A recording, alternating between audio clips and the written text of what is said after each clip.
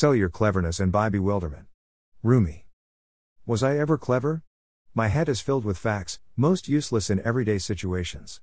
I used to think facts made me intelligent, approaching clever until the modern computer awoke with more facts at faster retrieval than I can comprehend even if I spent the rest of my days absorbing data. Soon, AI, artificial intelligence, will interpret facts and flower new knowledge that was laying underfoot but still eluded mankind, the most advanced scientists studying locked in labs for millennia. And the artists? AI is already creating unique art.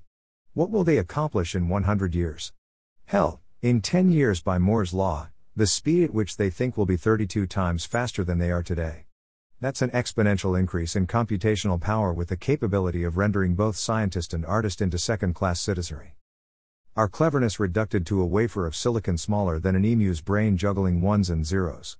When quantum-state machines are perfected, the two-state will be replaced by multi-state energy levels further exponentializing their power. We like to think we are God's chosen. When the AI creates advanced thinking machines, will the computers view us as their gods? Will they, like man, attempt to create gods in their image? Will our gods fade into the past existing as dying stories like Anubis, Thor, all the thousands of others? I can envision walking computers traveling to the big cities seeking to interpret our fading artifacts through the eyes of an advanced brain. And our primitive artifacts misinterpreted by brains too advanced to dumb down their thinking to the level of extinct humanity. July 25, 2019.